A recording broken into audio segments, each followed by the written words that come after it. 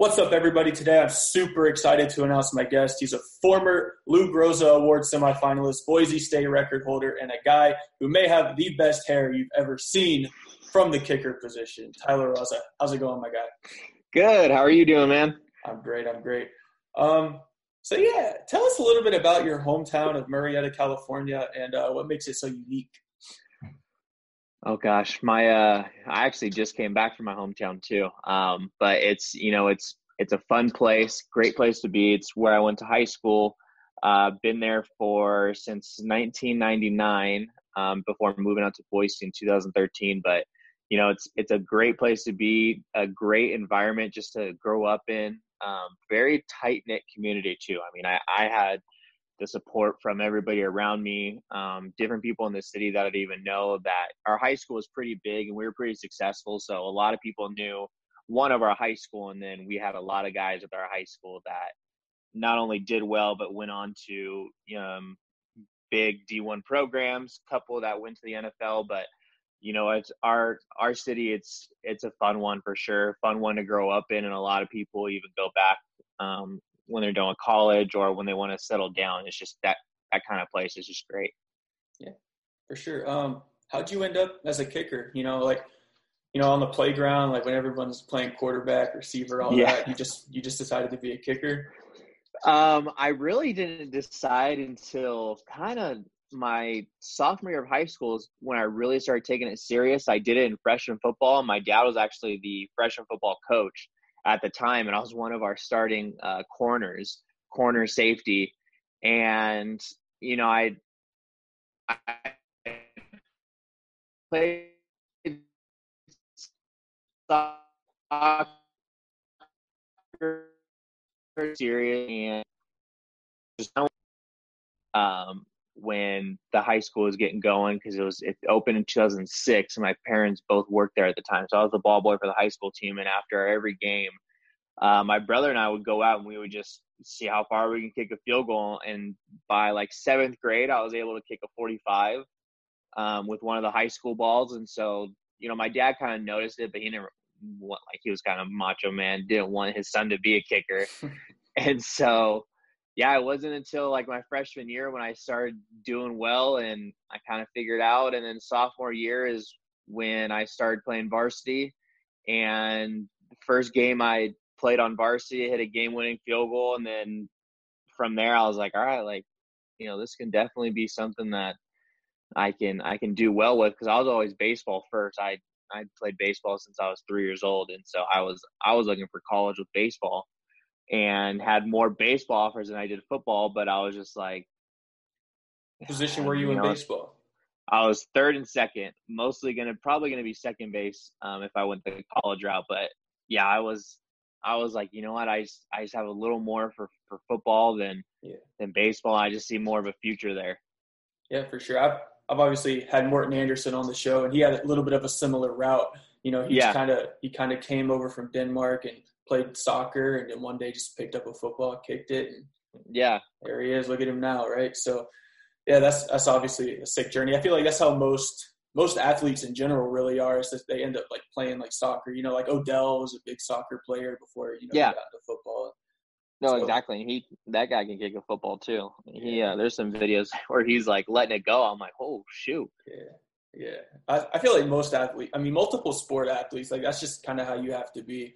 Just really kind of broaden your horizon a little bit. But take us back to your high school days. What was your recruiting process like, and how did you end up at Boise State? Oh gosh, recruiting process was very kind of dry for me. Junior year, we didn't kick a whole lot. I think my junior year of high school, I was like 9 for 10 on field goals. And then senior year, I tied for field goals in a season. I was like 19 for 21. And then, had a bunch of different, I was like California special teams MVP. And I think I tied for most field goals made in the country that year. And then percentage-wise, I was the best in the country. And I didn't have anything, man. It was super weird because we had guys on our team that were going to USC, that were going to UCLA. So it wasn't like there was a lack of people that were coming through the school. And it's not like the grades weren't there. I finished high school overall with like a 3.1 or 3.2. And so it was super dry. And then I think for football, I had something like 30 walk-on opportunities where I can go. And just wasn't something that I was looking towards. And I just knew I didn't want to put my family kind of in that rut because I knew it'd be a debt anywhere I go. So I was where I ran into University of Nevada, and with Nevada, I was going to go for one semester, and they were going to assign me to a scholarship second semester. That was everything was kind of laid out for us what we were going to do. So out of high school, I go to University of Nevada, and then I was going to walk on with the baseball team.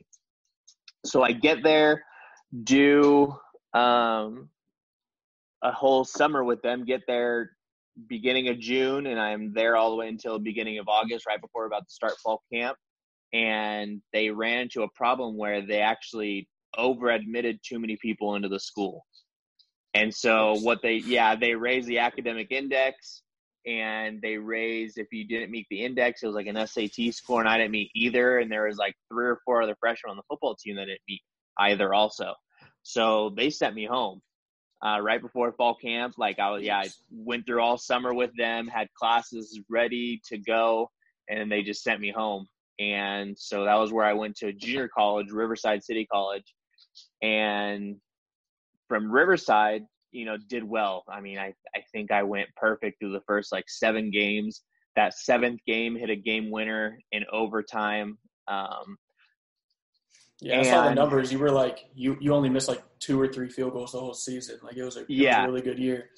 Yeah. And so that was when I was kind of talking to Boise State the whole time, but they never offered me until that 7th game. And they called me, and then I talked to my parents, and I made that night. I didn't really see Boise yet. I didn't see anything. I was just like, you know what, this is here. Let's take it. And Chris Peterson was there. He was one of the main reasons why I went there. And I knew, somewhat about Boise from kind of word of mouth. And then obviously you always know the blue turf. And so I was like, let's do it. And then what's funny is he called me on Sunday after I committed. So I committed Saturday. He called me Sunday, and he goes, look, he's like, we've been talking to you for this long, for 7 weeks now. He's just like, we had to make sure, cross our T's, dot our I's. And he's like, you're going to have schools come in on Monday. And he told me that you're going to have schools come in on Monday to come give you scholarship offers. And they don't know who you are, but they just did it because Boise State did it and I did it. And I was like, Coach, I haven't talked to anybody. That's not going to be a thing. I don't know if you know what you're talking about. And of course I get to school on Monday at Riverside, and there was 13 schools that were lined up to offer me a scholarship, that were just there, wanted to talk to me. And I was like, what the heck? And so I just told my coach, I was like, Coach, I committed to Boise State. I didn't even talk to the schools. I was like, I'm all Boise State. So you're saying that whenever these top prospects are really getting offers and they have 50 offers, they're really just, they get one big offer and then the rest just kind of come in from there. It's a domino effect, because all of a sudden they're on the map. And that's it's kind of what some schools even wait for, is when you have a Boise State offer them, because Boise's always known for taking guys who are diamonds in the rough, guys that were overlooked. So schools kind of caught on to what Boise State was doing, and they just kind of watched what they were doing.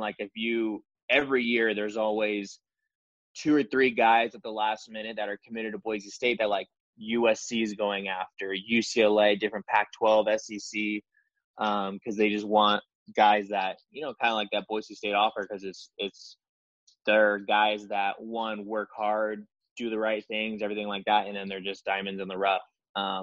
So yeah, that was kind of the recruiting process with that at high school. I just had nothing. And then junior college was when Boise State came, and then it just became a domino effect. But I didn't give anybody else time of day. I was just all Boise State from there. Wow. Imagine being a prospect, not like you, right? Who hasn't been talking to these other schools, and then they get an offer from a bigger school, and they're like, "Ooh, let me just take that." And then they ruin their careers by doing that. That's crazy. Yeah. It's Yeah, kind and of the thing too is like some people do it and it's like, oh, they're committed here, and some coaches are like, oh, if you go here, like, you can't be committed to us type thing. And that's where you see some people like decommit because all of a sudden they, grass is greener on the other side. And, some guys get lost in the system because they just wanted to go to the bigger school. And you have to look at, one, where are you going to succeed the best and, get the best exposure, everything like that, and just have the overall better life with college. And two, like, where are you going to get on the field? Like I wanted to get on the field. I didn't really care about, if I wanted to go, like Nebraska was one of them. Like, yeah, Nebraska would have been cool. But I think when I looked at the time, they had like 6 kickers on the roster. Jeez. As opposed to Boise State, they had 1 guy on the roster. I was like, okay, where's, my longevity there? And I'm probably going to be happier because Boise's one of the best cities in America that people are actually starting to find out about now. But no, I don't regret my decision at all. Yeah, for sure. But you kind of mentioned it a little bit earlier, but what was it like playing on that bright blue field, man? Like, you play in turf or grass your whole life, and then you get to Boise, and all of a sudden you get a nice bright blue and orange field. What's that like? No, it's awesome, man.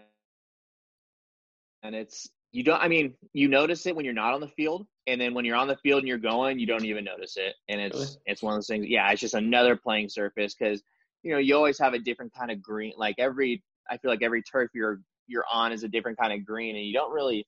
Once you get going, you just don't really notice it. And it's funny when people are always say like, "Oh, blue jerseys on the blue field," whatever. It's not when you're watching it from above or watching it on TV, sure. But when you're on the field, it's not that big of a difference. It was so fun, man. It's Albertson Stadium where we play at. It's one of the best stadiums in America. We went on there for a reason. And when you're on the blue, it's one of those things it's so special, and we treat it that special to where we just don't lose. That's why if you look, I believe we are 1 or 2 with best home records ever. Wow. Since we became Division I, which was, I believe, like 95 or 96 when Boise State officially became Division I. Sure. But yeah, we just don't. Yeah, we just make sure we don't lose on the blue. Yeah, that's what's up. But you did have a really good career at Boise State. You had 220 career points, setting several Boise State records. How much interest was there in you, like, leading up to the 2017 NFL draft? Like, were there some teams talking to you, or what was that process kind of like? Yeah, I had a couple teams talk to me, call me. I think there was like 5 or 6 teams right before the draft. Spit 'em. Oh gosh, it was like we had Cleveland, the Chargers, Denver, the Colts, and then I believe the Dolphins too. And so those 5 called me right before, hey, where are you going to be draft day? You're on our list, this and this. And so in my head, I was like, all right, I'm not going to be drafted because I just wasn't one of those top ranked guys, because my senior year, we didn't kick at all. I think we had like top 5 highest scoring offense in the country. And when that happens, you just don't kick field goals. So we're kind of going off my junior year, and then senior year, we just didn't kick. But I was like, all right, like, let's get into a mini camp, undrafted free agent type of thing. And then, talk to the teams. One team called after, the Browns called after and was like, hey, we're looking at maybe a rookie mini camp. We'll get back to you, let you know. I was like, all right, like, let's go to Cleveland.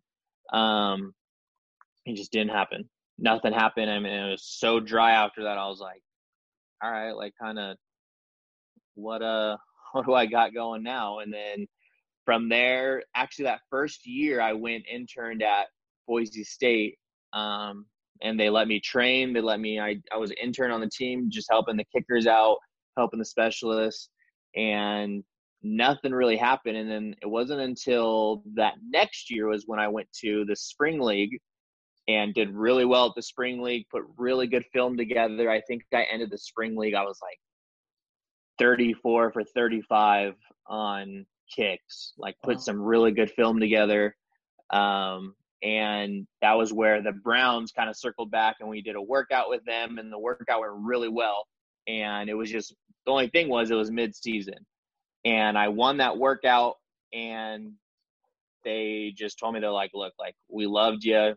You kicked like crazy, but you don't have any NFL experience. Say you go into a game and you don't do well your first game, we can't have that on us. So I was bummed, but I was still, my name is out there now. My name's in the system, everything like that. And then go play arena football, did well at the arena, signed with the AAF, and then things didn't go my way with the AAF.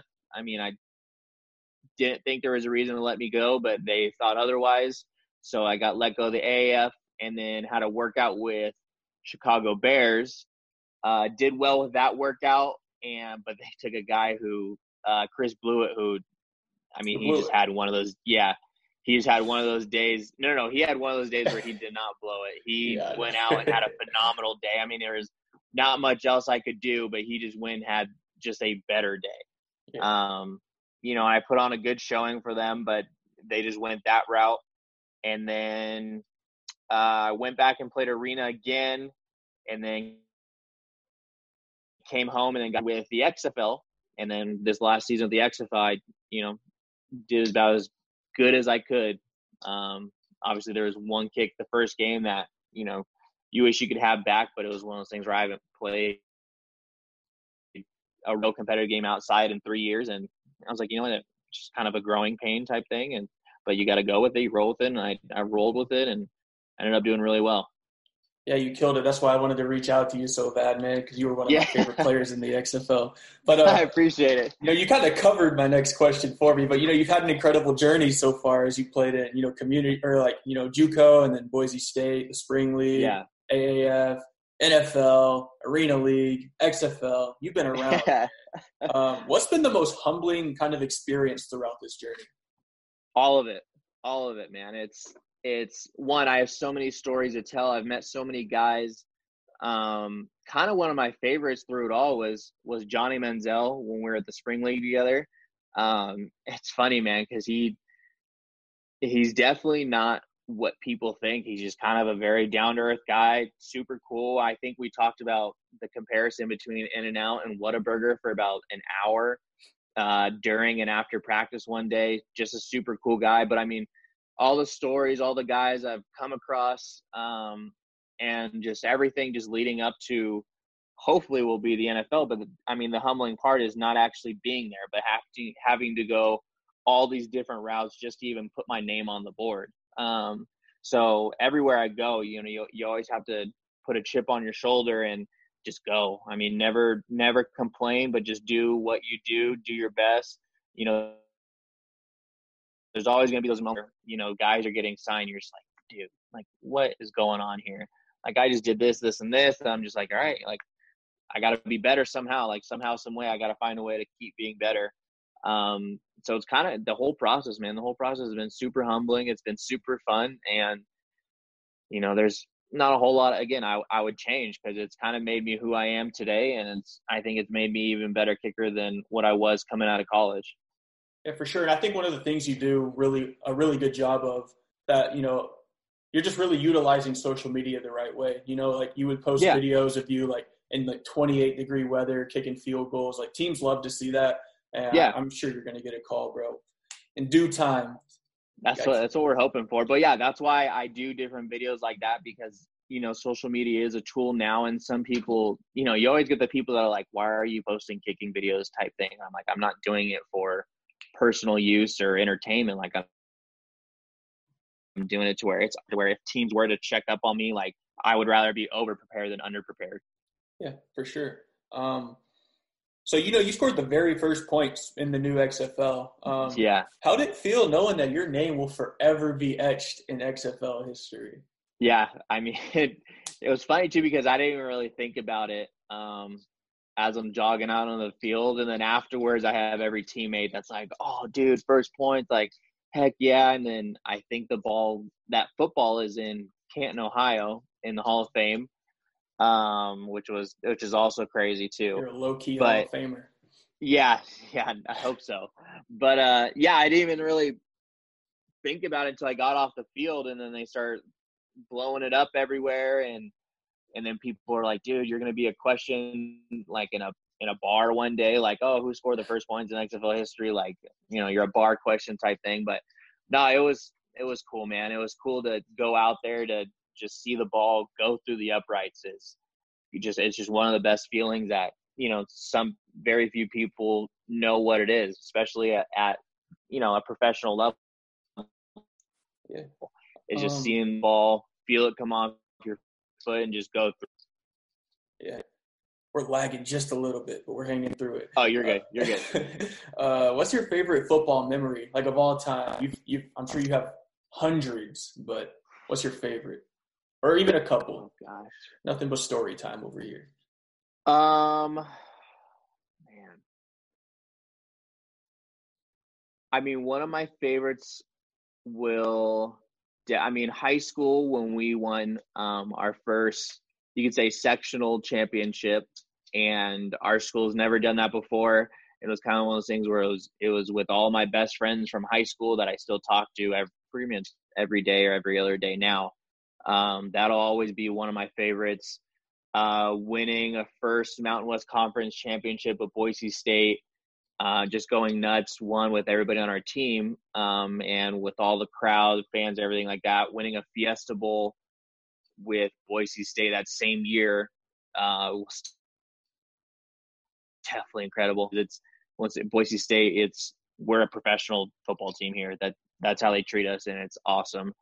And then from there, definitely that first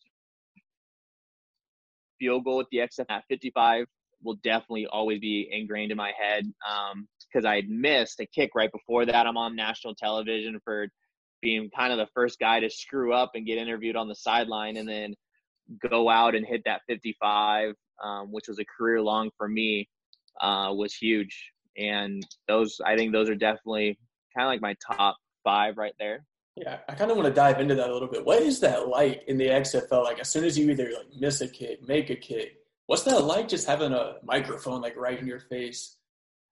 It was different, because they told us that they were going to do it. They're going to be up close and personal, everything like that. And I was like, okay, it doesn't really pertain to me, really. And I always kind of had that thought in my head, like, if I miss, do they talk? I was just like, I'm just not even going to worry about missing. Ruthless, man. And so, I missed that kick. I come off the sideline, a little upset, and our social media guy comes up to me. He's like, hey, ESPN wants to do a sideline interview with you about missing. And I was like, oh, man. Of course they I was like, all right, I'm too emotional about this. Like, I got to worry about the next kick and just go from there. And so, and then you had Miss Diana come up, who works with ESPN, super nice, super positive. Right before, she's like, all right, I'm going to ask you these questions right here, and kind of laid it out. And she's just like, and then I'm going to come to you after you make your next kick, and we're going to interview, and, we're going to keep the positive. I was like, okay, she was super cool, very positive about it. And we get going, and of course, the first question is, what did you do on that miss? And I was like, oh, shoot. I was like, I'm not too deep into it. And it was, very basic interview, but it was the fact that it was in the middle of the game where I'm kind of thinking about the game at the same time. There's plays going on. I'm like, all right, like I just got to be as professional as I can about it, I guess. But yeah, it was super different, man. Yeah, I remember tuning into that game because I was a little bit of a Seattle Dragons supporter, but okay. You nailed that 55-yarder against them, and man, you were fired up. I was happy for you, but she came over and interviewed you, and you just kept it classy. I was like, oh man, I was hoping for a soundbite right there, but yeah. But how obviously from the player's perspective, how did the end of the XFL go, with the whole COVID-19 thing, and how did they inform you guys that the season was canceled and that really it's just kind of terminated at this point? Yeah. So we kind of knew what was going on when, a lot of us were following it beginning of January, and we were like, dang, China's getting kind of beat up right now. We're like, we have a lot of flights from China, all right. And then we followed it in February, and then beginning of March is when we were like, all right, it's DC's one of the affected areas. And then we were talking about doing no fans. And that week we got shut down. We got shut down on Friday. And so Tuesday, Wednesday, we practice. And then that Thursday, we had practice scheduled. And all of a sudden you see NASCAR get shut down, and NBA gets shut down, soccer gets shut down. And at one point we were like the last remaining league to not be shut down. Well, even with those leagues shut down, we still went out and practiced that Thursday. Like, everybody's at practice like,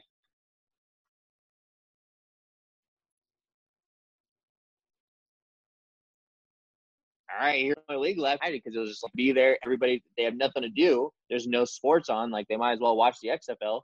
So guys were kind of getting excited, like, all right, we're not going to have any fans. And we get back from practice, still nothing. And then Friday rolls around, everybody's watching film. I was in the training room, and then I kind of saw it on Twitter that, of course, we find out by Twitter first that the XFL is getting shut down. And then our head coach comes into the training room, because I'm always there, and he's like, all right, go ahead and go through the meeting rooms and tell him we got a team meeting. And then when he said we had a team meeting, I was like, all right, that's going to be it right there. And so we had team meeting, and that was when he informed us, like, hey, they're going to pay for our flights home and everything, kind of what's going on. And the league was like, all right, like, we think we can be back in about 4 weeks. Like, this will all kind of blow over.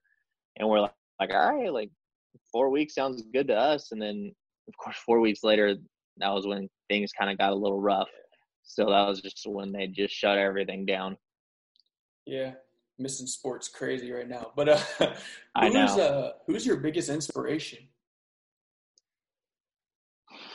Oh gosh.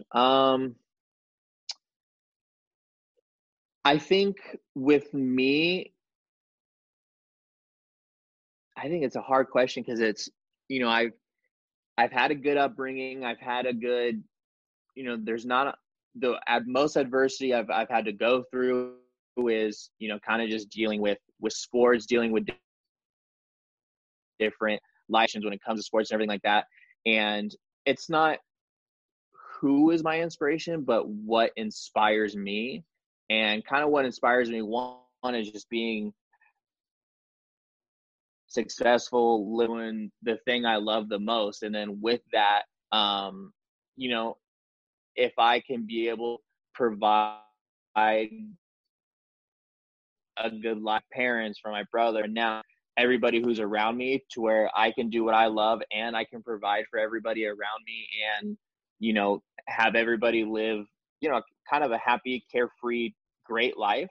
I think that's what inspires me, but not who, but kind of a whole community around me for me to be successful, to kind of bring them with me. And it's kind of a weird thing, but it's, there hasn't been a whole lot of, bad adversity on my life, but, just taking what I can do and what I do love, and being able to just kind of lay it all out for everybody. Yeah, for sure. Give us the best player you've ever played with, and then the best player you ever played against at any level. So even back to high school, if you can remember that far back. Yeah. Gosh, probably the best player I played with would be between Sua Cravens, one. Sua went on, he got drafted by the Redskins, and then had a stint with the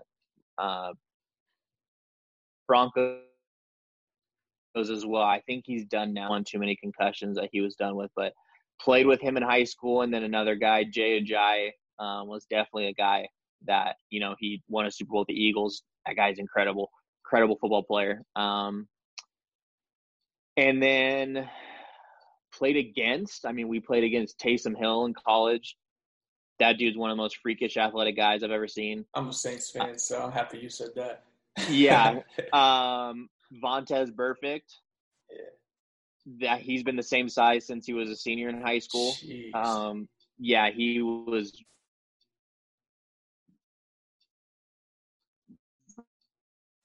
ridiculous cool. Let me think. Who else have I got? I mean, we went Robert Kandichi when he was with Ole Miss. And when I was warming up before that Ole Miss game, I stood next to him, and I thought I was standing next to like 2 refrigerators together, and the guy had no body fat on him. That was where I was like, all right, this is what we're seeing. Like, it was ridiculous. And he was actually a funny guy. He told a joke right before I kicked and everything. But yeah, those are definitely guys I played against, guys I've gone against. Definitely the top guys. Awesome. So just one last question for you. You got any advice for the young aspiring athletes out there?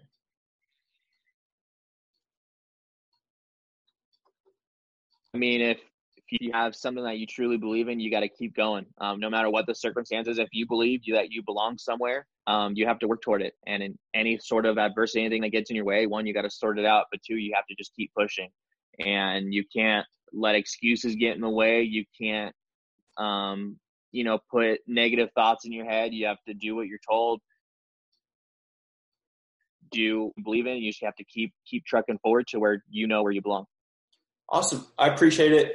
Ty, thanks for coming on the show today. And no problem, if you guys want to go follow Tyler, his Twitter is @T_Rausa, and then IG is @GoodEats with a Z_Rouse. So appreciate it, my guy. Stay blessed, stay safe. Appreciate you, man. Have a good one.